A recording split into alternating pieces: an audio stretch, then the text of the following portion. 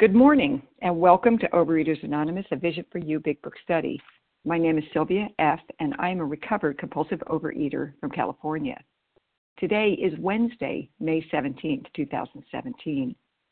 Today we are reading from the Big Book, and we are starting on page 42, and it's the paragraph that starts, "Two of the members of Alcoholics Anonymous came to see me," and we're going to read through two paragraphs. Today's readers are Christine M. on the 12 Steps, Penny L.C. on the 12 Traditions, and the readers are Rocky I., Kabul P., and Mary H. The reference number for Tuesday, May 16th, for the 10 o'clock meeting is 9946.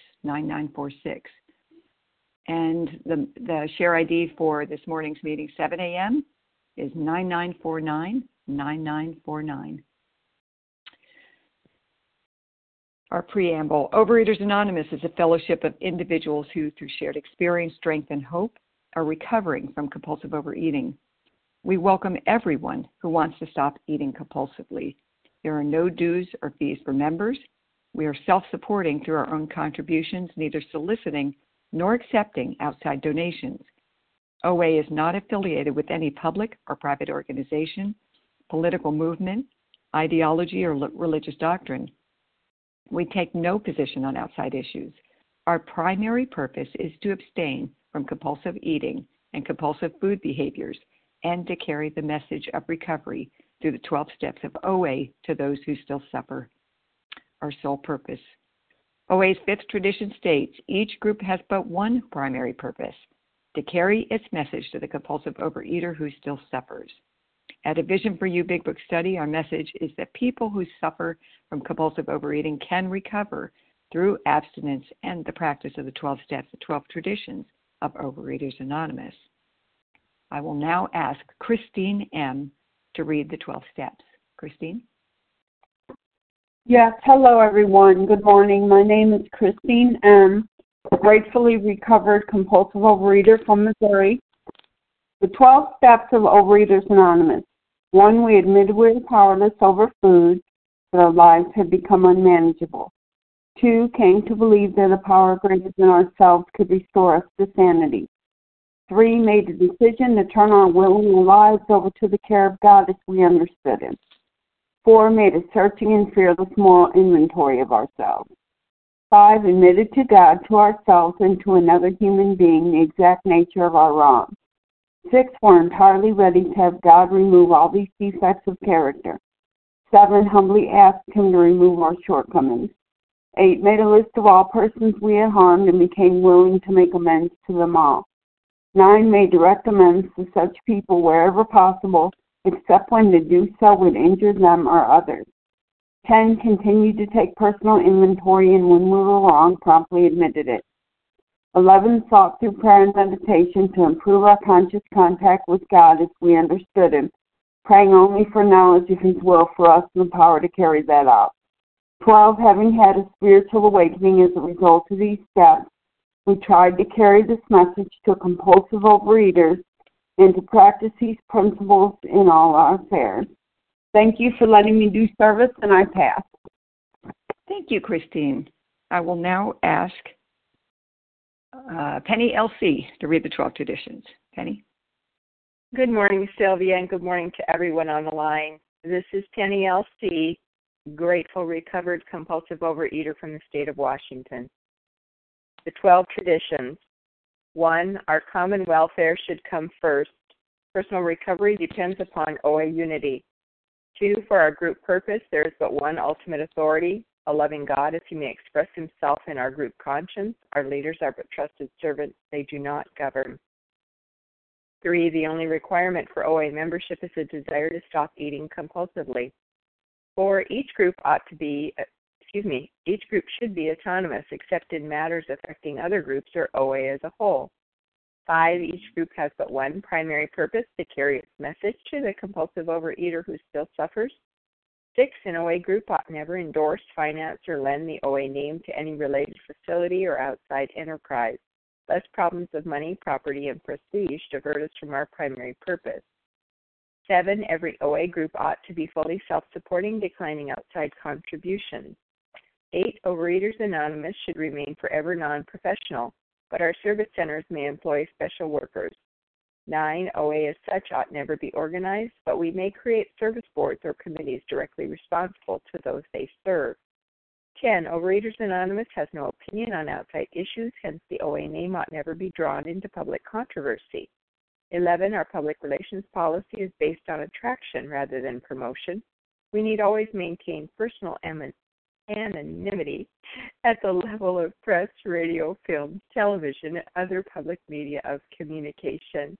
12, anonymity is the spiritual foundation of all these traditions, ever reminding us to place principles before personalities. And thank you for your service, and thank you for everyone doing service on the meeting, and I pass. Thank you, Penny. How our meeting works. Our meeting focuses on the directions for recovery described in the Big Book of Alcoholics Anonymous. We read a paragraph or two from the literature, then stop and share on what was read. Anyone can share, but we ask that you keep your sharing to the topic and literature we are discussing, and that you keep your share to approximately 3 minutes. Singleness of purpose reminds us to identify as compulsive overeaters only. Our abstinence requirements for moderators is 1 year and for readers is 6 months. There is no abstinence requirement for sharing on topic. This meeting does request that your sharing be directly linked to what was read. We are sharing what the directions in the Big Book mean to us. To share, press star 1 to unmute. Once you are done sharing, let us know by saying pass, and then press star 1 to mute your phone. In order to have a quiet meeting, everyone's phone except the speaker should be muted, and we'd like to remind you not to be speaking on a speakerphone. Today we resume our study of the Big Book on page 42, and it's the paragraph that starts with 2 of the members of Alcoholics Anonymous came to see me. We're going to read through 2 paragraphs where it ends, as in fact it proved to be. And I will ask Rocky I to begin reading. Rocky? Good morning. Can I be heard? Yes, Rocky. Hello? Thank you. All right. So this is Rocky, recovered in Tempe, Arizona. All right. So 2 of the members of Alcoholics Anonymous came to see me. They grinned, which I didn't like so much, and then asked me if I thought myself alcoholic and if I were really like this time. I had conceived both propositions. They piled on me heaps of evidence to the effect that the alcoholic mentality, such as I had exhibited in Washington, was a hopeless condition. They cited cases out of their experience by the dozen. This process snuffled out the last flicker of conviction that I could do the job myself. Then they outlined the spiritual answer and program of action, which 100 of them had followed successfully.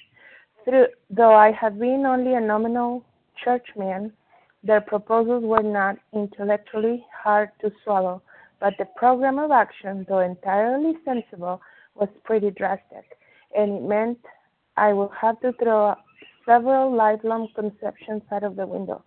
That was not easy, but the moment I made up my mind to go through with the process, I had the curious feeling that my alcoholic condition was relieved, as in fact it proved to be. Am I stopping right there?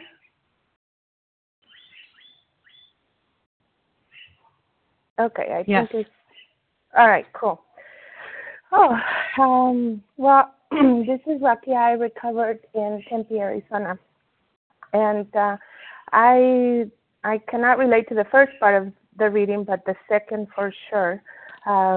They didn't come to me. I came to you guys. I came to Overeaters Anonymous, and I didn't really know what OA was about, but for some reason, well, now I know it was divine intervention, but for some reason, the voice came and it's OA, and I knew AA had helped people. I didn't even know how, but for some reason, I just got this insight the day I hurt myself after having lap surgery. And so when I came, I totally identified with the second part. You know, they outlined the spiritual answer, and I saw people that had recovered, and then not too far into the program, I met this wonderful man in whom the problem had been solved. And he really got me hooked onto the big book. And, it's not about the food. And he's like, don't even ask me about food. It's about the big book and read it, all of this. And me too, I had a notion of God. I had a notion of him, but I didn't really knew of him. So I was totally agnostic. And then I fell in love, the steps just grabbed me, and 1, 2, 3, all of them. 4 was awful, but then relieving. 5 was even worse, but again, then relieving.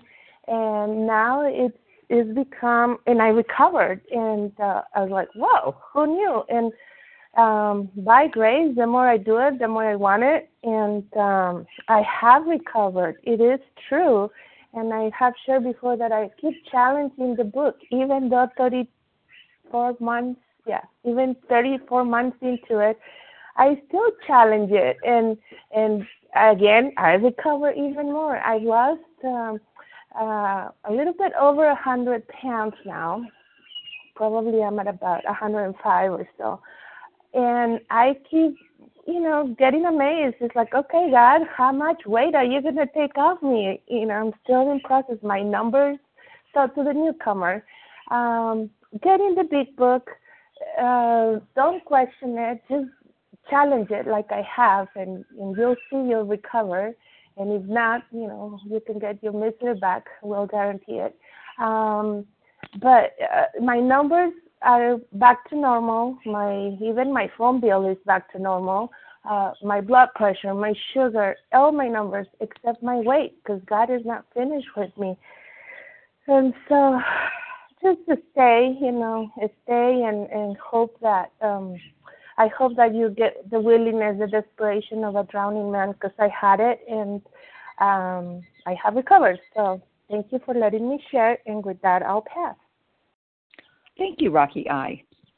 Let's open it up now for sharing, and I'll take a list. Who would like to share this morning? Star 1, Gina 2, R. On you. Gina R.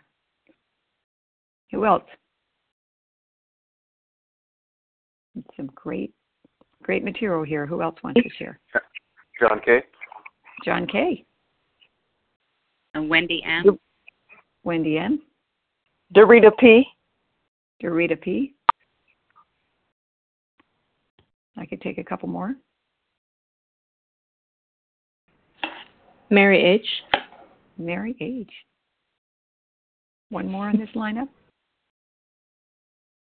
Anybody else? Well, we'll stop here. Gina R., John K., Wendy M., Dorita P., and Mary H. Gina R. Good morning, everybody. This is Gina R., gratefully recovered from a seemingly hopeless sense of mind and body in Colorado. Thank you so much, Sylvia, for your service, and not just today, but a year ago, when you answered the call that I made that my Ebby told me to. She had stumbled into the Virginia Beach Convention, and through several years and attempts at trying to lick this thing, she got her answer. She got her spiritual awakening and her spiritual experience, and she was doing this deal. And I relate her to that first sentence that 2 members of Alcoholics Anonymous came to see me. She wasn't 2 members, but she just gently kept reaching out and sharing the message of hope. And also, more importantly than that, she was providing actual evidence that it was working, and I was watching it happen before my very eyes. But down to that second paragraph, but the program of action, though entirely sensible, was pretty drastic. I kept thinking in my mind, there's no way I can do this. There's no way I can do this. And finally, after my last binge, which was 2 days ago, a year ago, I reached out to her and said, okay, I'm done. I can't do this. And she said, you are exactly right. You cannot do this. but there is a way out. And if you want it, I will tell you what to do. She gave me a specific instruction to call somebody, and I did that. That person told me exactly what to do. I did that. The next day, I got on the line. I announced myself as a newcomer. I indicated I need a sponsor. I got outreach calls that day, and somebody became my sponsor that day, and that day was today, a year ago. Somehow, some way, I was able to take direction, and I think it was because I was completely done. I was done with myself. Myself was spent. The food brought me to my knees, and today I have a clear mind. I'm making decisions that I probably should have made. I'm going to take should out. I couldn't have made over a year ago or 5 years ago or 10 years ago. My journey is my journey. It brought me to today. And all I know is that for today, I'm powerless over food. My hand is in my higher powers. My arms are locked with yours. And I'm going through this deal one day at a time. Thank you so much. And with that, I pass. Thank you, Gina R. So glad to have you here. John K. Good morning. This is John, compulsive overeater in Los Angeles. Thank everybody for their service. Happy birthday, Gina. It's funny. I was reading this, and it always jumps out at me when it says the two members of Alcoholics Anonymous, asked him, asked me, was I really licked this time? And I remember when I read that thinking, wow, that's not the way I learned how to do a 12-step call. And I'll just tell you that, in my first program many years ago, a group of us became, they had a program in Norwalk, Connecticut, where I was, called Blue Coats, where we would go to the rehab hospital, and be 12-step people. And what we were taught is just talk about yourself. Don't talk about them. Let them come to a conclusion. And that is the wonders of a 12-step program. One of my favorite pamphlets is an AA pamphlet called Member's Eye View of Alcoholics Anonymous. And one of the things it talks about in there that I just love is it says that one of the main differences that happened between other things in 12-step programs that was so groundbreaking, not that all of it wasn't groundbreaking, was the fact that it was no longer somebody above us wagging their finger saying, here's what you should do. Instead, it was our peers saying, hey, here's what we did. You might want to try this. No pressure, no anything. And that, to me, is the wonderful key of 12-step work and why I was attracted to it. Because if you'd have come and been another person wagging their finger telling me, I look nice if I could only lose some weight or any of those other things, you don't want to wag a finger at me, you may lose it. But that's the great thing is that we all come together, we tell you what we did, how it, what happened, and what we're like now. And then if you want to join, fine. Nobody's going to make anybody do anything. And then the other thing that I have highlighted and had highlighted for years in this section is the phrase, it meant I would have to throw several lifelong conceptions out the window. And that was certainly true with me. I grew up in a pretty dysfunctional household. And if you're a kid or even young adult and you just learn certain things, you think this is the way it's supposed to be and how you're supposed to react with other people, and don't realize how dysfunctional it was. And to come and to say, okay, I need to wipe the slate and learn new stuff. That to me is the key. And the other thing that I see, I'm blessed here in Los Angeles to be around people with 20, 30, 40 years of abstinence. And I look at what they do, and they are constantly watching to see if they need to throw out lifelong concepts, always remaining teachable no matter how long they're in program. And I think that's a big part of the key because we learn more every day. And with that, I pass. Thank you, John K. Wendy M. Yes, good morning. It's Wendy M., recovered in Colorado. And Sylvia, thank you for your service and everybody else on the line. So grateful to be here. So grateful to have a program. Thank you, God, for my abstinence today. Ooh, it's all so many gifts. So my first thing that I love is they grinned, which I didn't like so much. Oh, man. Yeah, I love that they grinned. because as much as this is life and death, there's also a knowing, like you're not alone, and I'm going to grin, and it's not that bad. In fact, it's fabulous. So join us. So I love that he didn't like the grin. And then I also want to say he's asking them, are you licked? And I put myself on the line yesterday for more sponsees, and I got some. Thank you, God. And I have to have more sponsees because this is a program of action, not a program of thinking.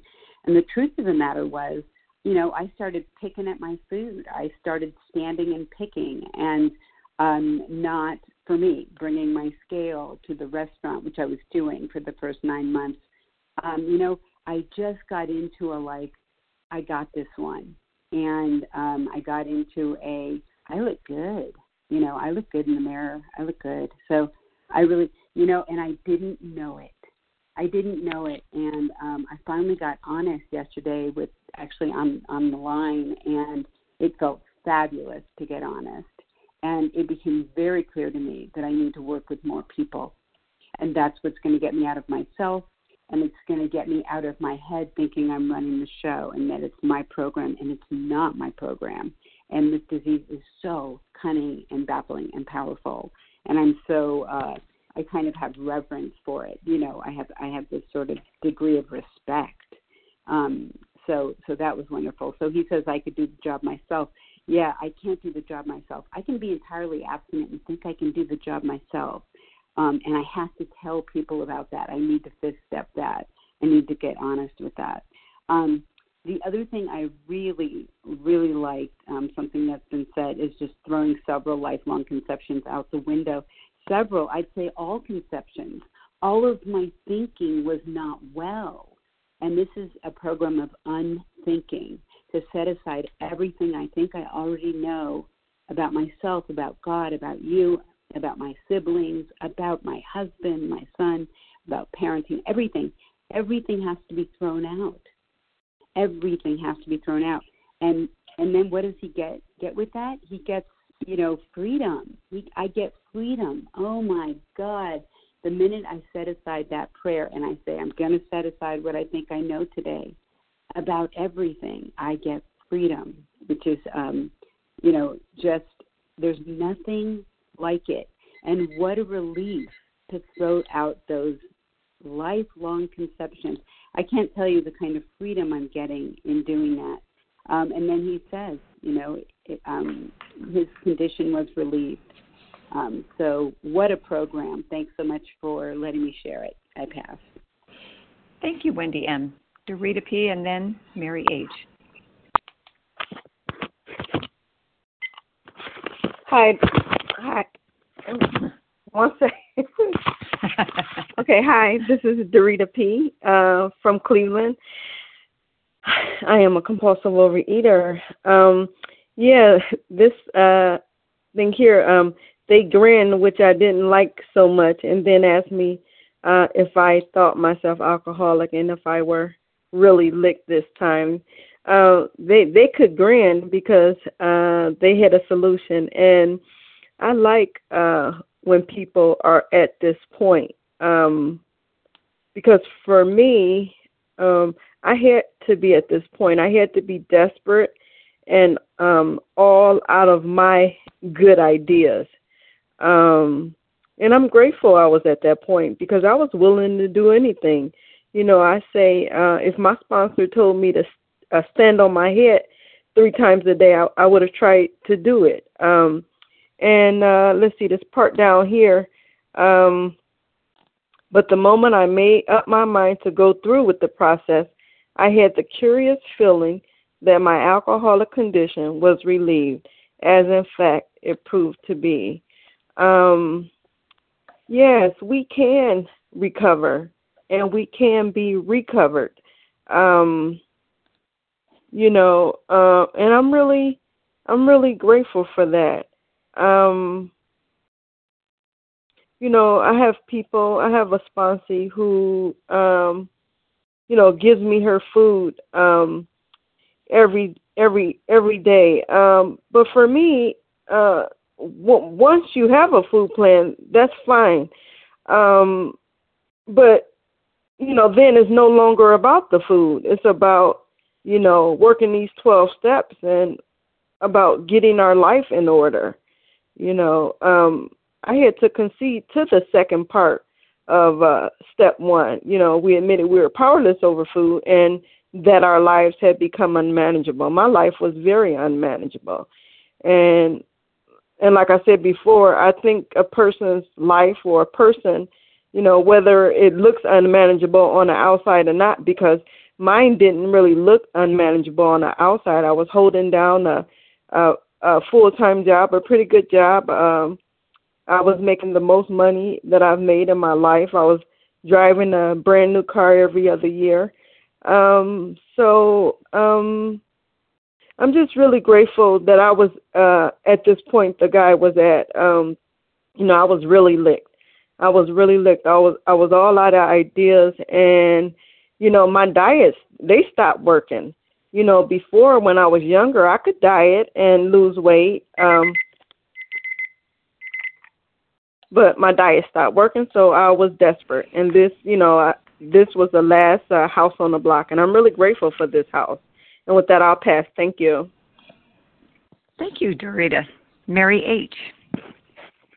Good morning. This is Mary H., recovered in, where am I? California, Northern California. And I think I need another cup of coffee. But I am really excited to share on this because, there's so much in it. And I'm going to just look at that last sentence. But the moment I made up my mind to go through with the process, I had the curious feeling that my alcoholic condition was relieved, as in fact it proved to be. And I was trying to think back of what that moment was for me, and it seemed like I had a lot of bottoms, a lot of where I felt like, isn't this it? Isn't this enough? Aren't I in enough pain to move forward? And I don't think that moment where it really changed was up to me. That was a God moment. And when it all came together, I remember being in Yosemite in a hotel room, and I was with family on a beautiful vacation that everybody was enjoying, and I was enjoying to some extent, but I was full of my food obsession, and it was really hard to be joyful. And I didn't know it. I just was living my addiction. And grinning and bearing and trying to put on a happy face. And I remember I had gotten on this line a while before, and I knew I heard something here. Like, you know what? These people are talking about being recovered. That's what I want to be recovered. I had before that been bouncing back and forth, abstinent, then relapse and abstinent, relapse, and that was really painful. And so someone called me back who ended up being my guide, and I remember sitting like huddled on the bathroom floor. All my binge foods were in the room, and talking to her and just feeling like, you know what, she had asked me, are you done? Are you done? And I thought, yeah, I'm done. But I also felt this moment of just, you know what, if she asks me for my firstborn, I'm going to give it to her. She asked me for all my children for me to give them up. I'm going to do whatever because you know what? They're no good. I'm no good to them right now. I'm no good to anybody. And it's just, and I think I had that curious feeling. It was like everything in my body just relaxed. And she said, okay, I'm going to give you instructions. I'm going to take you there. And I had heard her voice on the line, and I knew she was there. And so, almost 2 years later, I'm there too, and I'm talking on the line, and I'm not huddled in a bathroom with my life being miserable. And I was shown a way out, so I'm really grateful. And I'll pass. Ooh, good timing. I'm getting good at this. Nicely done. Nicely done. Okay, let's take a list. Who else would like to share such great passages of sharing? Shawnee B. Shawnee B. Kathleen O. Kathleen O. Ann B. Who else? Ann Sorry, B. Sherry KB. Ann B. Sherry. Yeah, hi. Sherry. I think Sherry. Sherry KB. Okay, so I've missed it. I've got Ann B. and then Sherry KB, and I missed someone else. My name is Trudy. This is my first time at the meeting, and I just wanted to ask, do you take phone numbers? Oh, we do at the end. If you stick to the end, it's 10 minutes to the hour. So stick on to then, and we would love to hear from you then. Thank you. Okay, so I have Sherry, Kathleen O, Ann B, Sherry KB, and I missed a couple of other people. Terry H. Terry H. Mm-hmm. Yes. And I think I missed someone else. Anybody else? Okay. Sherry B, Kathleen O, Ann B, Sherry KB, and Terry H. Shawnee B. That's who I have, Shawnee B. For the first reader. Hi, this is Shawnee B. Hi, Shawnee B, grateful, recovered, compulsive overeater from Cherry Hill, New Jersey. I'm going to comment on this line that we had to throw several lifelong conceptions out of the window. When I came into the program, I didn't even know how messed up my thinking was. I thought I was completely normal. I thought my life was normal, and I just had a food problem. And as I continued on through program, and as I began to read the big book and take the steps with my sponsor, straight from the big book, something started happening to me, and I started realizing that I was viewing my life differently. I was viewing my experiences differently, and these several lifelong conceptions that I hadn't even realized that I had were slowly being lifted and changed into a different way of thinking. And I'm so grateful for that, because my way of thinking was killing me, and I didn't even see it, but it was killing me. And I'm so grateful to have another outlook and another way of looking at life, and to be able to accept life on life's terms, and to be able to be present in the life for my loved ones, and be able to be clear-headed and be able to think about what do I think God's will is for me in this moment, and to continue to do the next right action and ask God to give me the next right thought, because the only way I can do the next right action is with the right thoughts. And I continue to pray about that. And it wasn't easy. It's not easy to throw away these ideas that I've held on through my childhood, and the way that I thought was the normal thinking. It wasn't easy, but it's such a gift. And I wish everybody on the line the same gift that I received. Thanks. I'll pass. Thank you, Shawnee. Kathleen O, and then Ann B. Good morning, Sylvia. Thank you for your service today. This is Kathleen O, recovered compulsive overeater in California. And like Fred, I had to concede both propositions. I'd ask myself, am I a real compulsive overeater? And if I were really licked this time. And basically it comes down to making a choice. Did I want to have happiness, joy, and freedom like the recovered people I heard on this line or met in person? Or did I want to just do it my way and, have the food and be miserable? So, it was basically choosing the food as my higher power or finding a higher power that wasn't the food. And really it wasn't that difficult of a choice. I had to come to terms that I was bodily and mentally different from a normal eater. I had to concede that my thinking around food really was a hopeless condition, and that all the knowledge in the world and all the willpower out there, it just wasn't going to fix me. And what's sad is I too heard numerous cases of other experiences, and I could relate 100%. Yet I would get those mental blank spots, the mental twist, where I thought that even though all the people who relayed the stories just like mine were never struck normal again, and I knew that maybe I was different. And how's that for crazy, insane thinking? So, the mental twist always came with me from resting on my laurels, thinking I'd achieved success and no further effort was necessary. And that will always get me in trouble. This program of action can seem drastic, but it's not as drastic as dying a slow, torturous death in the food. If 100 men and women could recover from this seemingly hopeless state of mind and body way back in the 30s by following the directions, then certainly I could do it. You couldn't pay me to go back to my miserable life in the food and lugging around, 70 extra pounds and really just being miserable. It takes knowing I'm powerless, believing in a power greater than me, and then taking action. I love when I hear that this is a program of action, not a program of thinking.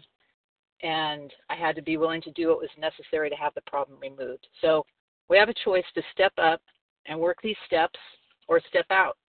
And it really isn't that difficult of a choice. Thank you. This is Kathleen, and I pass. Thank you, Kathleen. We've got Ann B. followed by Sherry KB. Ann? Hi, this is Ann B., recovered compulsive overeater from New York. I realized that I was addicted to my favorite trigger food about 8 years before I joined program, and I mentioned it to a member of my religious group, and she was a devoted OA member, and she suggested I go to OA. But I didn't go because the part I didn't understand was the progressive nature of the illness and also the emotional syndrome surrounding the illness. I knew I was overweight, but my then husband was also overweight. He didn't care if I was overweight. I didn't think being addicted to food was a big deal. But fast forward, about 8 years later, my now ex-husband has moved out. And again, we're still both overweight, and it wasn't the weight. It was the emotional syndrome. And also, I was more overweight. I had kept gaining weight, particularly as the marriage was falling apart. And I joined program, and I was in program about 2 weeks when I started hearing about the role of resentment and fear in addiction. And I felt like the scales had fallen from my eyes. I realized that resentment and fear had destroyed my marriage. And I realized that resentment and fear were going to destroy everything in my life if I didn't do something about this. And it became about the sanity and not about the vanity. And I say I came for the vanity, I stayed for the sanity. We had been the world's most therapied family. We've been in marriage counseling for years, 2 chubby people getting fatter and fatter in front of the therapist, and no one had ever mentioned the possibility that there was an addictive syndrome surrounding food that had an emotional side to it. And moreover, I certainly didn't know the part that's in Chapter 3 about how this is a progressive, fatal illness, and over any period of time it's only going to be getting worse. And it was about 6 weeks after my ex moved out, and I stepped off the scale. I was 190. I hadn't weighed that much since I was pregnant, and I was no longer pregnant, but I was still eating as if I was pregnant, and even more than I ate when I was pregnant. Because it was very hard for me as a compulsive overeater to start reducing what I ate. And then the misery, but it wasn't although I had the false belief that if I lost weight, it would be easier for me to find another guy. I later learned, no, there are plenty of chubby guys out there who are looking for a chubby woman to eat with. But the misery came from my ex leaving me and I being dumped. And time. Okay, thank you. I'll pass. Okay, thank you, Ann. Sherry KB, followed by Terry H. Good morning, Sylvia. Good morning, everybody. This is Sherry KB in Northern California, grateful, recovered, compulsive overeater. Thanks for your service, Sylvia, and everybody on the line. Okay. What really I've got highlighted big time is it would mean I would have to throw out several lifelong conceptions out the window. I have a little story here about how I got into doing this work. And I had been in another radical 12-step food program, and I thought I'd arrived because I'd gotten down actually under goal weight. And I thought, I'd arrived and everything was going to be perfect now. But then all of a sudden, I thought I would be happy by now, because that's the lie I bought into for so many years, that if I got down to where I was thin enough, then life would be perfect and I would be happy. But you know what? I wasn't, because something was missing. And I kept saying to my sponsor in the other program, something's missing. I don't understand what it is. And she goes, no, you've got everything here. It's fine. And I said, no, there's something more than that. And I started listening to Vision in 2013, and I was walking with a friend at 4 o'clock in the morning. And I started listening, and I said, wow, these people are on fire. There's something about these people. And I don't know. So I kept listening. Of course, my disease wanted to keep me out of the rooms of this particular phone.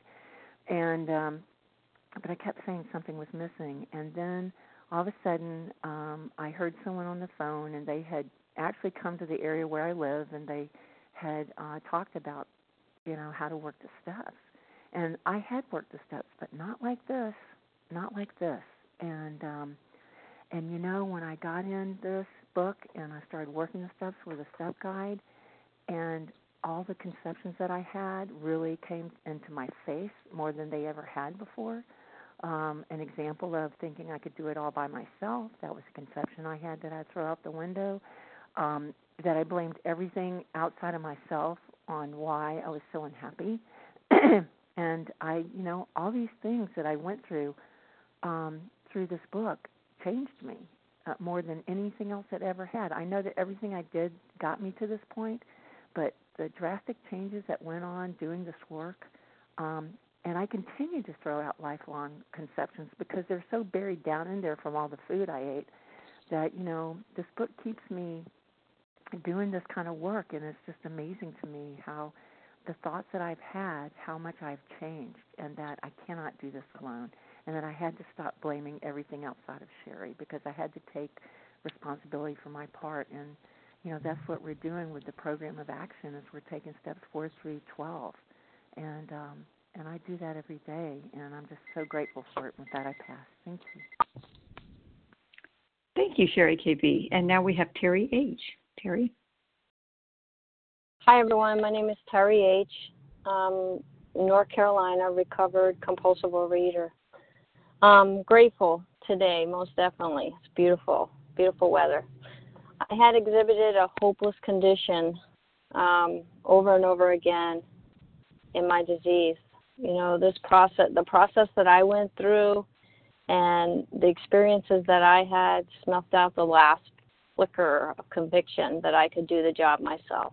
I could not, no matter how hard I tried, my self-will, my self-knowledge, I just couldn't. And I finally came to the point that I understood that I was powerless. Over and over again, I would binge and purge, and over and over again, I would try to stop, or I would say, I could do this, and then I couldn't. I was powerless. I'm definitely powerless in my disease. And when I asked someone to sponsor me and work the big book in the 12 steps with me, I just knew that last flicker of conviction that my self-will and self-knowledge could beat this disease was snuffed out. And I was licked. I was definitely licked. And I wanted to live, and I wasn't dead at that time. I was not helpless. And so when I reached out and asked someone to work with me, that was, one of my first actions. And since then, I continue to take action every day of my recovery and my program. Everything I knew about recovery and my disease, I just set aside and was willing to go to whatever lengths I needed to go to work the recovery program. Today I am so grateful for my recovery and my connection with my higher power. There's no way I could have ever done this on my own. My disease was too powerful. It was too strong. And, you know, with my spiritual experience and expanding my spiritual awareness every day and working my program every day, taking action, I wake up in the morning asking God for his vision for the day, and then I go to sleep at night thanking God for another recovered day and for my life in general, most definitely. And for that, I'm grateful.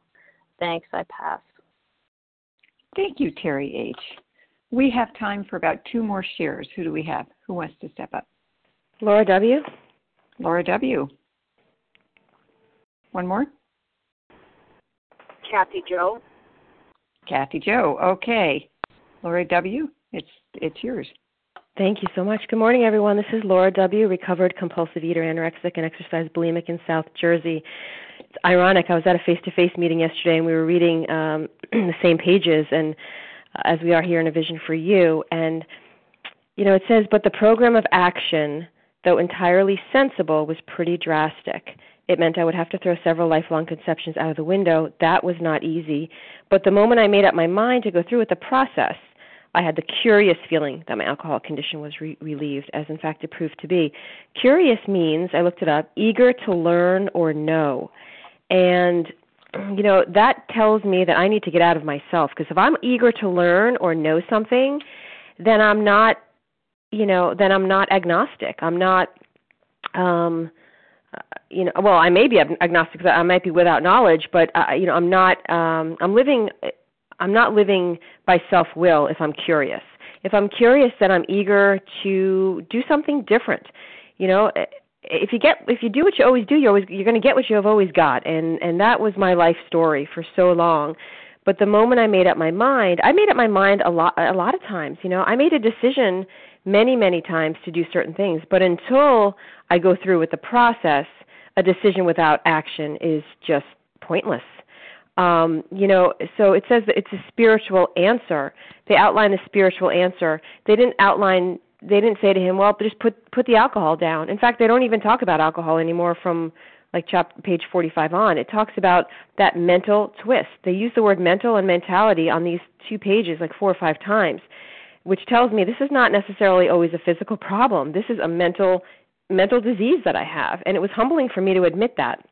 I'm grateful today for that reminder. I had to be beat into a sense of reasonableness that I could not do this on my own. And I know over and over, I tried to do this by myself, and I failed over and over and over again. And it was always tomorrow. I would do it tomorrow. Just let me lose a few more pounds and get that cushion. And as an anorexic, I was like, well, I'm not that bad. I'm not under 100 pounds. I'm not that bad. And that's that strange mental twist. That's that blank spot. Today I have a spiritual answer to it all, not just to the food. I have a spiritual answer when I'm angry. I have a spiritual answer when I'm resentful and fearful. And that is not to turn to the food, you know, or the over-exercising. My old beliefs had to be smashed. It's going to solve all my problems, not just my food problem. This 12-step is going to solve everything. I have to put my faith in God, in a higher power, and surrender every day my life to Him. It doesn't matter how long I've been recovered. I have to surrender every single day to my higher power and turn my will and my life over, and that's what these pages tell me to do, and it's right outlined, and I don't have to reinvent the wheel. I'm so grateful that I'm not alone in this. Thank you for letting me share. I pass. Thank you, Laura W. And Kathy Jo, I have 2 minutes left. If you could keep it to 2 minutes. Hi, this is Kathy Jo, recovered compulsive overeater in Minneapolis. And I want to say I came in the rooms in 1980, and then I left for 7 years. After 7 years, I left for 22 years. And I did not have it licked. I did not have it licked when I said, if I get over 300 pounds, if I don't fit in the roller coaster, if I need a seatbelt extension, if my blood pressure is out of whack, if I have plantar fasciitis, if I can't wipe myself, if I can't keep a relationship, if I can't keep a job, I did not want to admit that I did not have it licked. I kept going and going for 22 years, and yes, I saw the people that were in the rooms when I first came in, and they had grins. But I want to say their grins were the spiritual answer that they had, the sunlight of the spirit that they have, the serenity that they had. And I reached out to them very, very infrequently, and one of them, thank God, directed me to a Vision for You right about a year ago, and I am so glad to be a part of the spiritual answer and to every day know that I do not have it licked. Thank you so much. Thank you, Kathy Jo. Thank you to everyone who shared, and thank you to Team Wednesday for your service. We will now close with the reading from the Big Book on page 164, followed by the Serenity Prayer. And will Camille P. please read A Vision for You? Our book is meant to be suggestive only. This is Camille from California, compulsive overeater, recovered. Our book is meant to be suggestive only. We realize we know only a little. God will constantly disclose more to you and to us. Ask Him in your morning meditation what you can do each day for the man who is still sick. The answers will come if your own house is in order. But obviously you cannot transmit something you haven't got. See to it that your relationship with Him is right, and great events will come to pass for you and countless others. This is the great fact for us. Abandon yourself to God as you understand God. Admit your faults to Him and to your fellows. Clear away the wreckage of your past.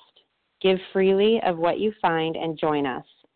We shall be with you in the fellowship of the Spirit, and you will surely meet some of us as you trudge the road of happy destiny. May God bless you and keep you until then.